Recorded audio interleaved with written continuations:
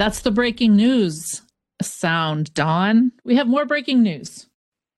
We do. And, breaking news gives us something to talk about, which is always appreciated, Thank goodness. Yeah. Stuff keeps happening in the world of NAMSA, so we have things to talk about. So today, Lisa Olson, our Vice President of Operations, is joining us for kind of a separate interview we did. So much going on. It was hard to get us all together, but NAMSA has been awarded ASCA certification from the FDA. For those of you that don't know what that is, listen in. There's a lot more detail in this episode about ASCA, this first ever certification the FDA is doing, and how you benefit from NAMSA's new certification. Welcome to Biocompatibility, the first ever podcast focused on the biocompatibility of medical devices. NAMSA is happy to bring biocompatibility to you, where each episode features leading industry experts and their discussions on biocompatibility challenges. Be sure to visit www.namsa.com for more information and to access all podcasts and transcripts. We hope you enjoyed today's episode. It's a big day in history, I think. A big day in history. Big day in history for NAMSA anyways. And for biocompatibility in general. And the FDA. Yeah, biocompatibility in the United States. There we go. True. A big day for NAMSA and biocompatibility in the United States. For some things. So we just made it not so big, but it's big. I mean, I'm not going to take anything away from this, but yes, for some things, for the United States, for the FDA, for biocompatibility, for NAMSA. Don't let the qualifiers take away the enormity of the day. Right. So it is a big deal. So we have received accreditation from the FDA for the accreditation scheme of conformity assessment. And it's the first time FDA has done this for biocompatibility lab. Exactly. And hence the reason it is something big. I mean, it's for anybody that works with the FDA and works in the area of biocompatibility, for a regulatory body to come out and state something along this lines. It's certainly significant. So certainly. So yeah, I mean, and it just kind of brings back the some of our past or at least one of our past podcasts where this came up. And I guess from my perspective, not being as involved as what others at NAMSA have been involved, the first thing that comes to my mind is okay, at a high level, what is that? It's right. It's ASCA, but what's that mean? Right. Yeah. This is something that at a high level is kind of hard to explain. The simplest terms are NAMSA's accredited for biocompatibility testing. And people would go, well, weren't they already? Like, didn't you already submit data to FDA? And didn't you already do GLP testing? And my answer to that is absolutely yes, we have, for years, many, many years. The difference here is the FDA has taken steps to pre-certify certain tests. And we were audited by an independent accreditation body, and then they gave us a certificate. Then we were applied to the FDA, and the FDA, we did rounds of questions with them. And then they've come back and issued this public list today that NAMSA is on and shows that we are accredited. It's a shortcut for certain tests, basically, is kind of the way I like to look at it for customers. And we have limited tests that are accredited, but it's all directed by this pilot study. So it is a pilot study. The FDA seemingly at any point could say, nope, this isn't working for us, and we're gonna take it back. But the reason they did this is really to help decrease the burden of, I think, manufacturers to some extent, as well as the FDA in the review process. So they've probably reviewed the same material for cytotoxicity 1 billion times and had to look at all the detail of these reports, because if you submit them, they have to look at them. This gives that a shortcut. So certain tests, we now have a shortcut in the test report, basically, that shortens their burden of reviewing these test reports because they've pre-done it. So in a simplest sense, that if you use an accredited lab, you could have and should have a lower burden of proof in your test reports to the FDA. Does that make sense? It makes sense to me. Makes sense to me. But if you don't have to make somebody read another, cytotoxicity test report and have a basis for not needing to, spare us the the 20-page report that I have to read now or something like that. So and this is in accordance with their, amendments to their, user fee and their user amendments. And it's all part of their regulations that they are assessing their performance. And this is ultimately going to help with their performance metrics to the industry as well. So that's also, that's a big part of it for the FDA.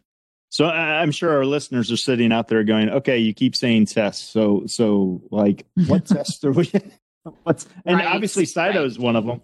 Cyto is one of them. Spoiler alert. Cyto is one of them. I guess. Yeah.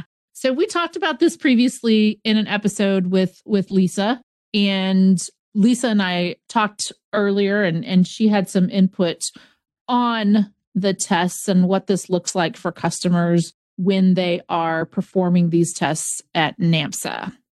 So Lisa, one of the things that's interesting about ASCA is the subset of testing that the FDA selected and the thoughts around these tests and the applicable situation that these tests bring forward.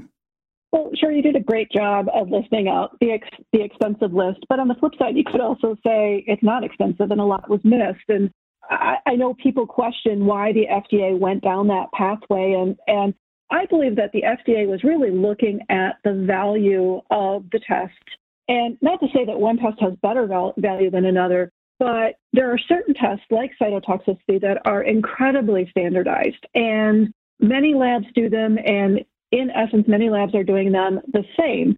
But when you have a lab that goes away from the norm and you get different results, then it throws into question what those results really mean and what was more accurate and how do you look at that.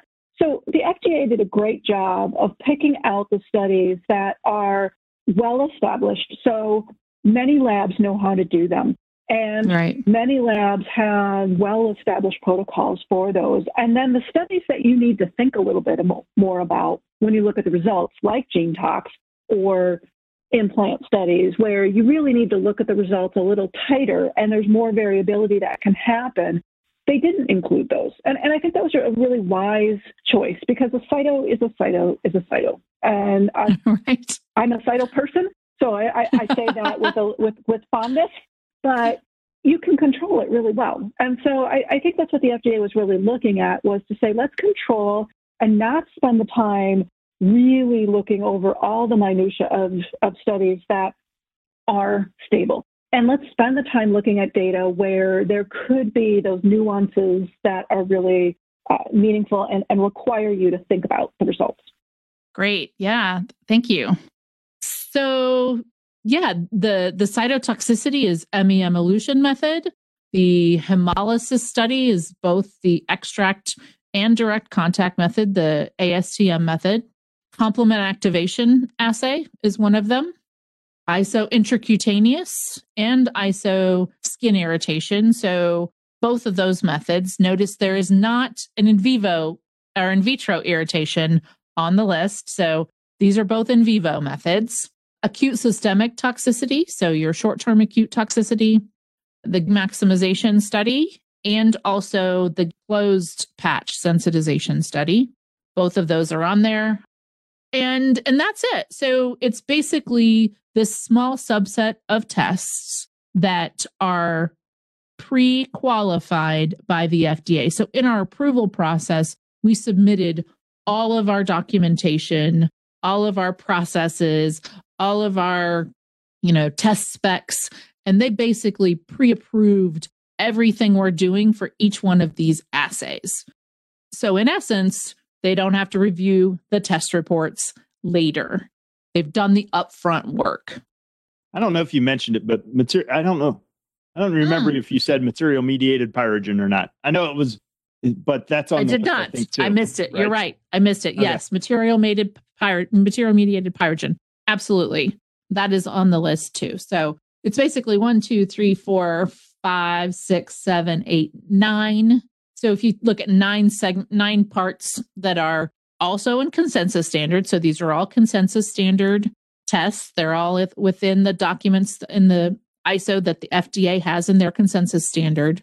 And then the test methods specified by the pilot. Like you said, only one cyto, only the ME emulsion, not the direct contact, not the agar overlay, just the ME emulsion. And not to say that, I guess, in those situations, that if you did a different cytotoxicity test, just as an example, doesn't mean that that study is worthless. Obviously, it's just not ASCA accredited as it stands right now. Exactly. So there are different qualifications that we have to show for these ASCA tests. For example, a study director cannot direct an ASCA study at NAMSA or any accredited laboratory unless they have a minimum training requirement, like 2 years in this job and a minimum of study directing of 25 tests. So for NAMSA, a study director to get to 25 tests doesn't take very long at all, just by our sheer volume. But the 2 years, we can't accelerate, right? So you have people who we can't put them in one of those chambers and speed up 2 years. No DeLorean takes care of that? No DeLorean. We do not have a DeLorean. So there's only a limited number of people that can perform these tests. Same within the laboratory. They have to have a minimum time on the job, a minimum number of studies. They also have to have a minimum education level and a lab accreditation. So there are lots of requirements that laboratories had to meet in order for FDA to grant this accreditation. We've been preparing and working on this for 2 years, but really in the last 5 months, meeting multiple times a week with a large cross-functional team to make sure that we had all the pieces in place. And NAMSA being as big as we are, you have limited number of people that meet all these qualifications to perform these tests. So if I'm a customer and I want to do ASCA studies, and maybe I have an agar overlay, but I'm still going to do the maximization sensitization, I'm still going to do material mediated pyrogen, all of the tests that qualify to be ASCA, you can still perform them. And you can have a mixture of non-ASCA and ASCA qualified tests. So there's lots of different scenarios that could happen here. Yeah.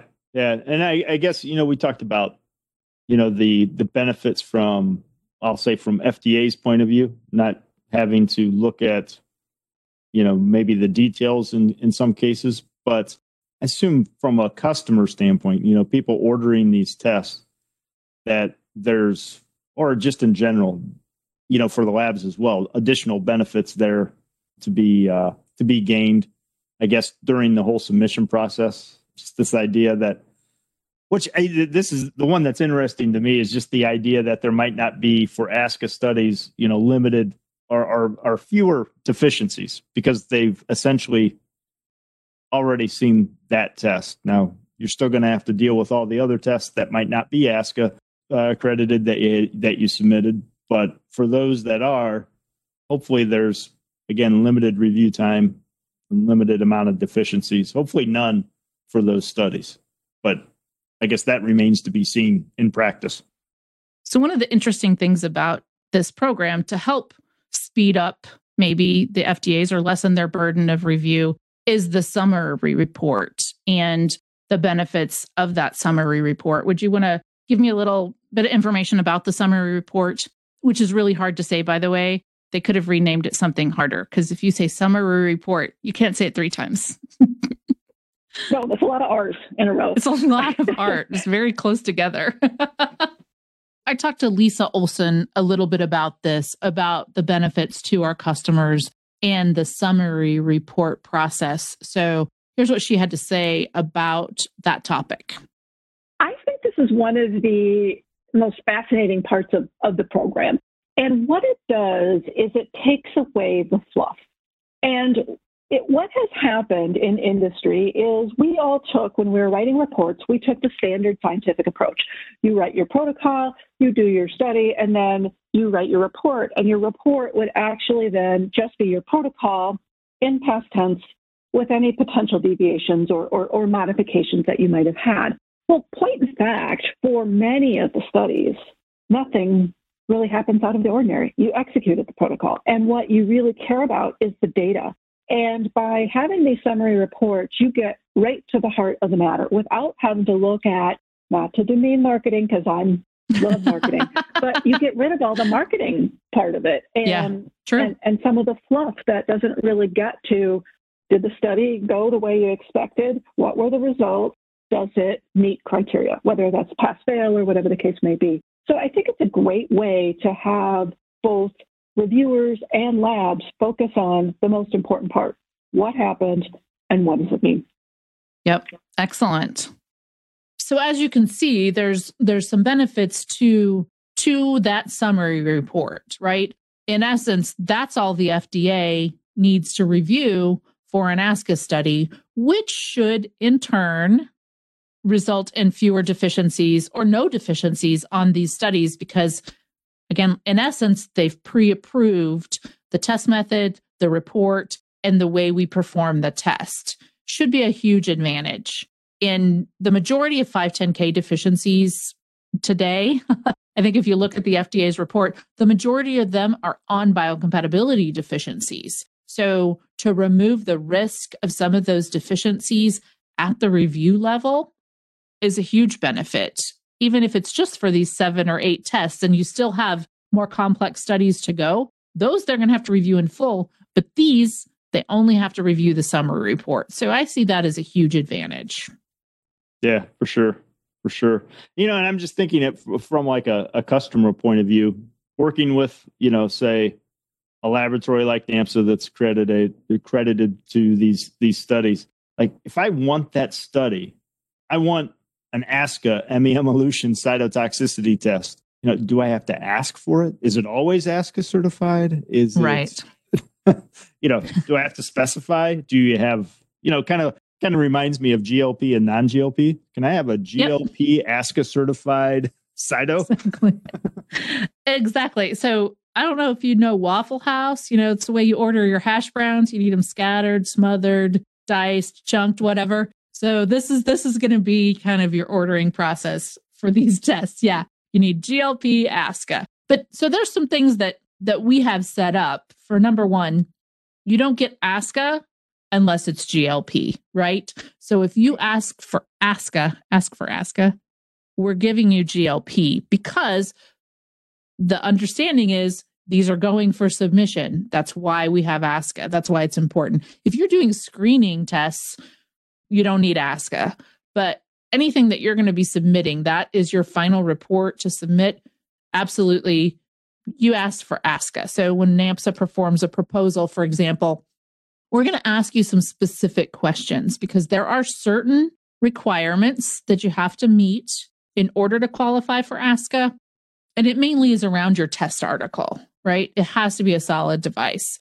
The FDA pilot is clearly telling us we can't do it on absorbables or liquids, creams, gels, hydrogels, anything that is of that type of, nature is disqualified automatically. So if you only do creams and gels, I'm sorry, you could stop listening right now, I guess, because you can't do ASCA testing. But if you have any of the other polymers and metals and all those types, ceramics, those things we use for devices, solid devices, you absolutely can qualify for ASCA testing. So that's one of the things that you're going to be asked when you request this type of testing. What we did at NAMSA is we took an approach where we created custom test codes that are designated as ASCA. So your quote will designate to you, to us, and then through our laboratory that these are ASCA. So that will be clearly defined on your quote, and absolutely will be GLP because you're going to need those reports for other markets. We don't know. Notified bodies might start accepting FDA summary reports. Wouldn't that be nice if someday that happens? But for now, they're still going to want to see your GLP report. And because it's a GLP study, legally, we still have to produce the GLP report. So that's a common question I get. If I get a summary, am I still getting my GLP report? Absolutely, yes.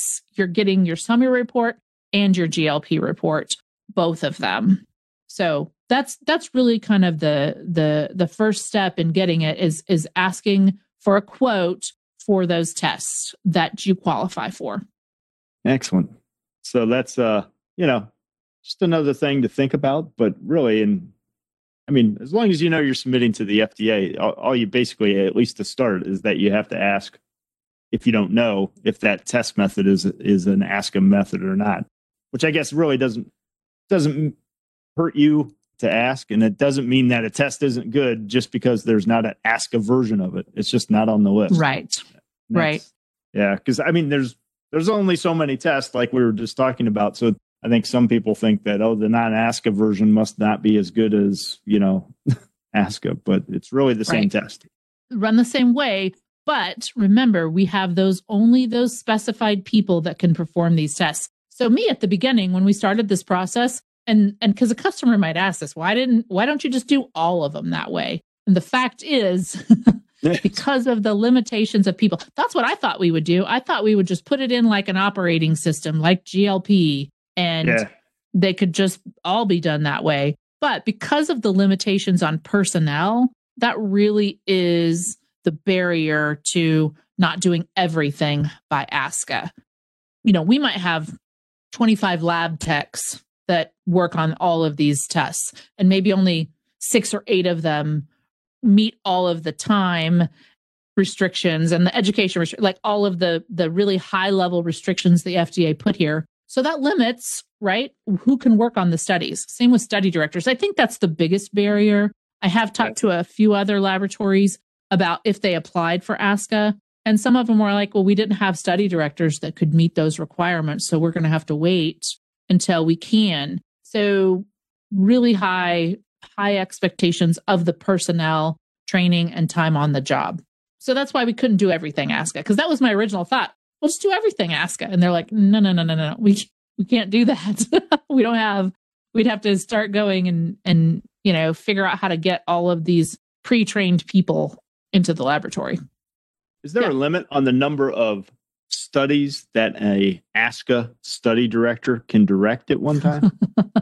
That is a great question. I guess we will find out. I think so. Yeah. Because the interesting thing is, think about it. These are your most experienced study directors. So they're also probably study directing lots of complex other studies besides these, what are seemingly seen as the simplest, quote unquote, simplest biocomp tests, right? So there's going to be a finite balance of how we do that. And that group definitely has a plan in place.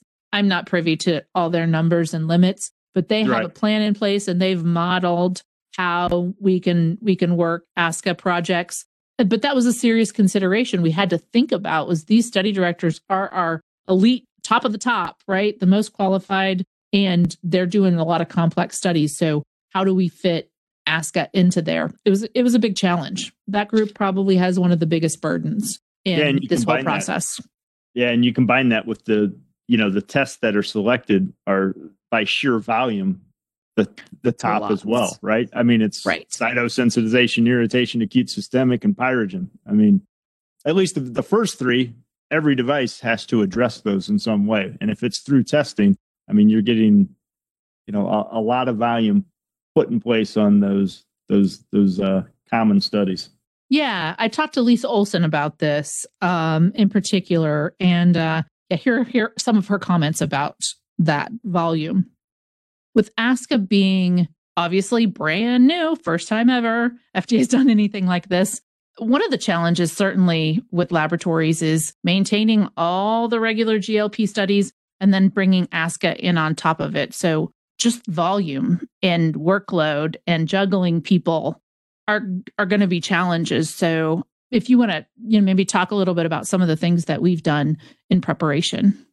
Absolutely. And you're right. There's a lot of unknowns to this, and we're not exactly sure how this will play out. And we believe, of course, that the FDA, once we get through all the certifications as a lab, that the FDA gets our simple summary reports and that's done. But I suspect that for some period of time, there's going to be more interaction, and we won't get to the ideal state of just having manufacturers submit the summary report. So from a lab perspective, we're really going to have to depend on having a really strong and effective quality system. And of course, the fact that a lab that goes into this has already been doing 17025 should have been doing GLPs, should really have a lot of the key components for dealing with this type of work. And then layering on it is going to be the process efficiency. And how do we look at managing the process, and how do we look at managing the people to ensure that they can continue with their education? And that's something that, at least from the NAMSA perspective, we've got a good grasp on. Do we have the final grasp? No, I think we'll see some evolution to that. But certainly we've been having our staff really focus on continuing education and focusing on things like PT testing. And that's already part of our system. So in some respects, this is just doing what NAMSA has always been doing, but adding on a little bit more of the documentation to it at the end to demonstrate and capture what we've been already doing. Yep. Yeah, exactly. Okay.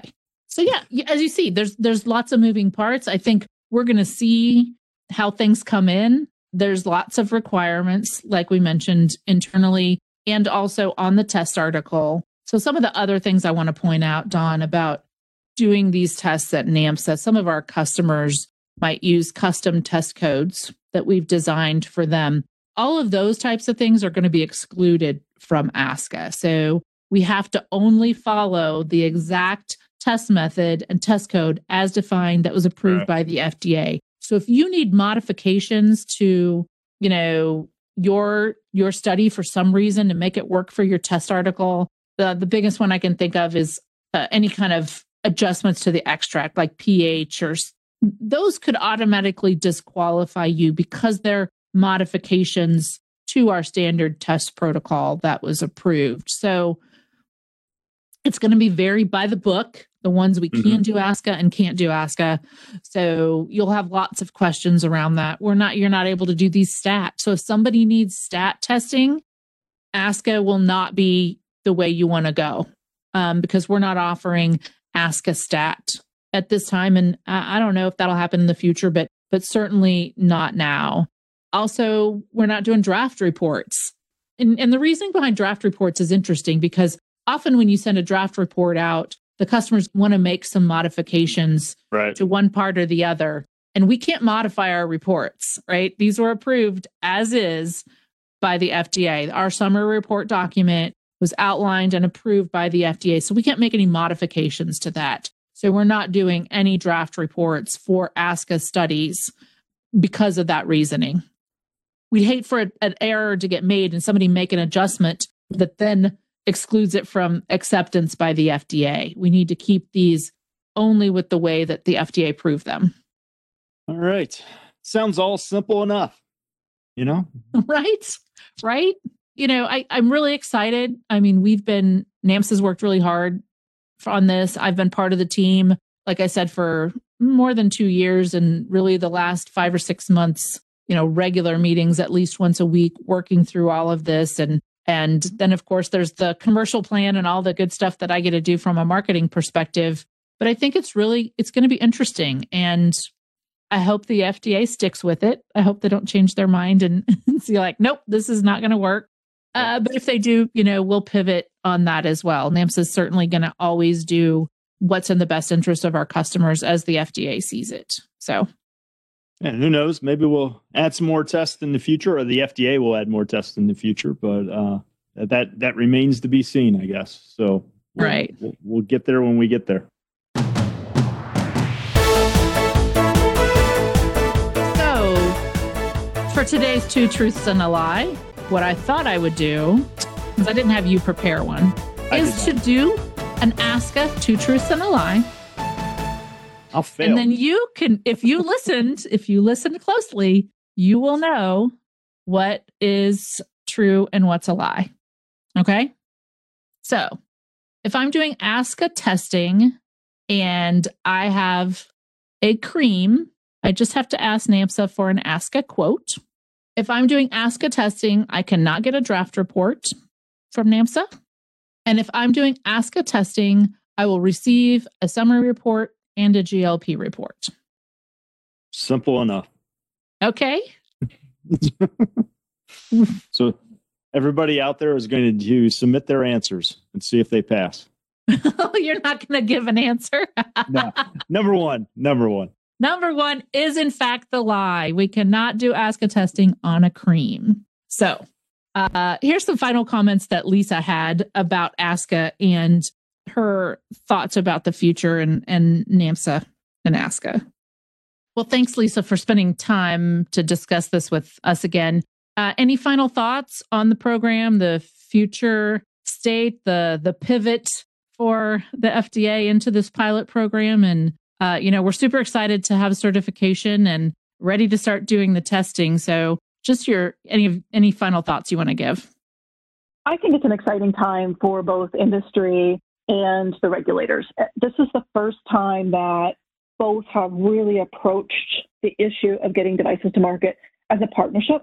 And I think we all need to understand that the program will evolve a little bit. We've got a great starting place, but as things go through and as we see devices go through and as we see the reports being reviewed, naturally, I think the agency will create some evolution to this. And in some respects, we might see some things that turn out to be a little bit like what has happened on clinical testing. So if you look at clinical lab services, they've got some really robust ways to demonstrate that research associates are qualified to do that work. And we might see a little bit of that coming into our world. But I think everybody needs to be flexible, but really be excited about the fact that this is the first time that the regulatory bodies have reached out to industries to say, how can we work together to not hash over data that's not worth hashing over? Let's really work on and put our energy on focusing on true safety issues and true data issues. And it's a wonderful time for us all to then look at how we work together through this. Okay. Well, I think we covered everything. Are you clear, Don? Now you could know how to submit and get ASCA testing from NAMSA? I think I could if I ever needed to. But I'm pretty sure as long as I work at NAMSA, I won't actually need to submit those myself. But I can explain it to somebody that might ask me.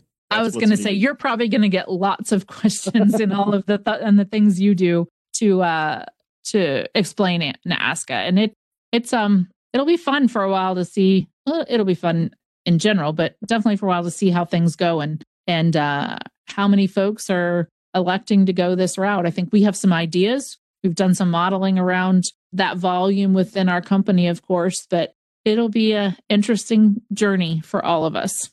Yes, it will. I predict that we have, a couple questions in our next training series event about ASCA. I would say that's probably right. I would say that's probably right. Maybe we need to add a little mini ASCA section. One slide.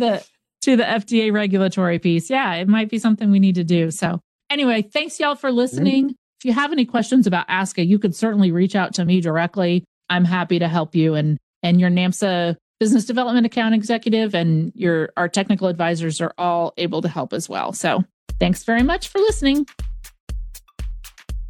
Thanks for listening. If you enjoy Biocompatibility, we'd love for you to subscribe, rate, and give a review on iTunes or your favorite podcast store. For free resources and material, remember to visit www.namsa.com/resources/podcast.